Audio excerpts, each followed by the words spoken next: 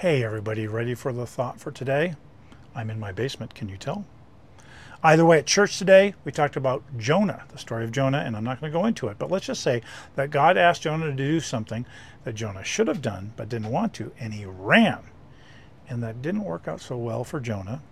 And you know what? When we run away from things that we should do, it doesn't work out well for us. For instance, confrontation. I don't like confrontation any more than you like confrontation, but I won't avoid it. And because if you avoid confrontation, it doesn't get better. It does get worse. So what's the thought for today?